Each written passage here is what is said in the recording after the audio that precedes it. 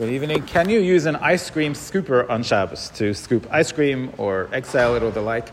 Is that an issue of memareach? Are you smoothing the ice cream in any way? So the person would say, no, you're not really adding to you're not changing, you're not smoothing out, you're not spreading out the ice cream. You're simply using the scooper to efficiently get the ice cream out of the container, and they do not believe that using a scoop is a problem of memareach. What about the fact that you're creating this nice sphere? Is that potentially an issue of kosev? That this picture right now, it's a nice ball.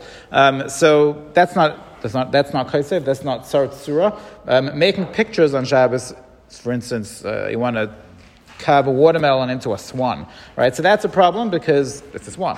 So you've made a picture of a swan. Tzar tzura, making a picture is an obvious picture. Just making a ball that's not a picture of something. That's just a ball, it's just a shape.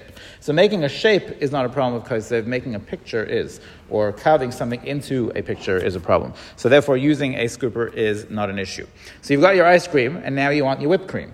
So can you use a whipped cream canister on Shabbos? Now this is another potential issue of memareach because as the cream comes out, usually the canister has those little forks on the edge, and that creates a nice design of the whipped cream. Is that a problem of memareach? We mentioned yesterday that really there's no memareach with food altogether, unless you do it in a way that mimics real memareach, and that is defined as you're smoothing the food to make it more aesthetically pleasing.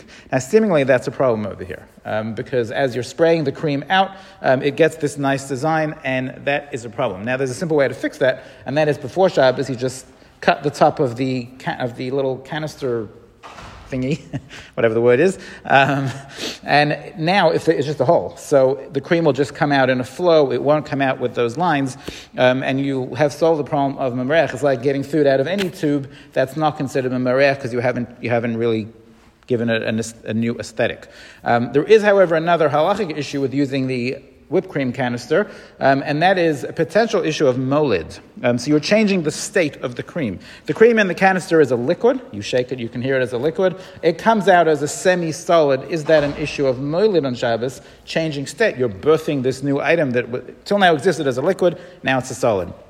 There are many poskim who say, yes, this is a problem, and you can't use the canister on Shabbos, period.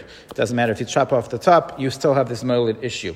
There are some poskim, however, who are lenient and say this is not really molid, because if you have had any experience with this whipped cream, when you spray it out, yes, it comes out as a semi-solid, but it doesn't last very long.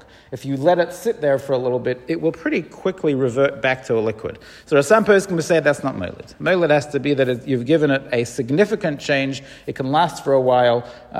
This is not considered lasting for a while, and they hold that there is no molid issue. It is important to point out that this idea of using food, of memareach with food, that it's only an issue when it's a problem. It's only a problem when you're creating a new aesthetic, when you're making it aesthetically pleasing by spreading it. That leniency only works when you're actually going to eat the food, when you're treating it as food. But sometimes we can use a food item for a non-food purpose. So let's say you've got chapped lips and you want to put a piece of margarine or butter on your lips, and that's just going to oil the lips. So there, the margarine, the butter is food. But in this particular case, I'm not using it as food. I'm using it as an ointment. So then it reverts back to the real halacha of memareach, which is true for ointments, which is true always. Whenever you spread an ointment, that's memareach. It's only with food that we have this leniency, because really memareach does not apply to food at all, and therefore it's only an issue with memareach with food when it seems like food, when you're creating a nice aesthetic. But it has to be that you're treating it as food. You're going to use it as food. If you're using the food for something else, then it reverts back to the regular halacha, and you can never spread it, even though it's a food stuff. Have a good night.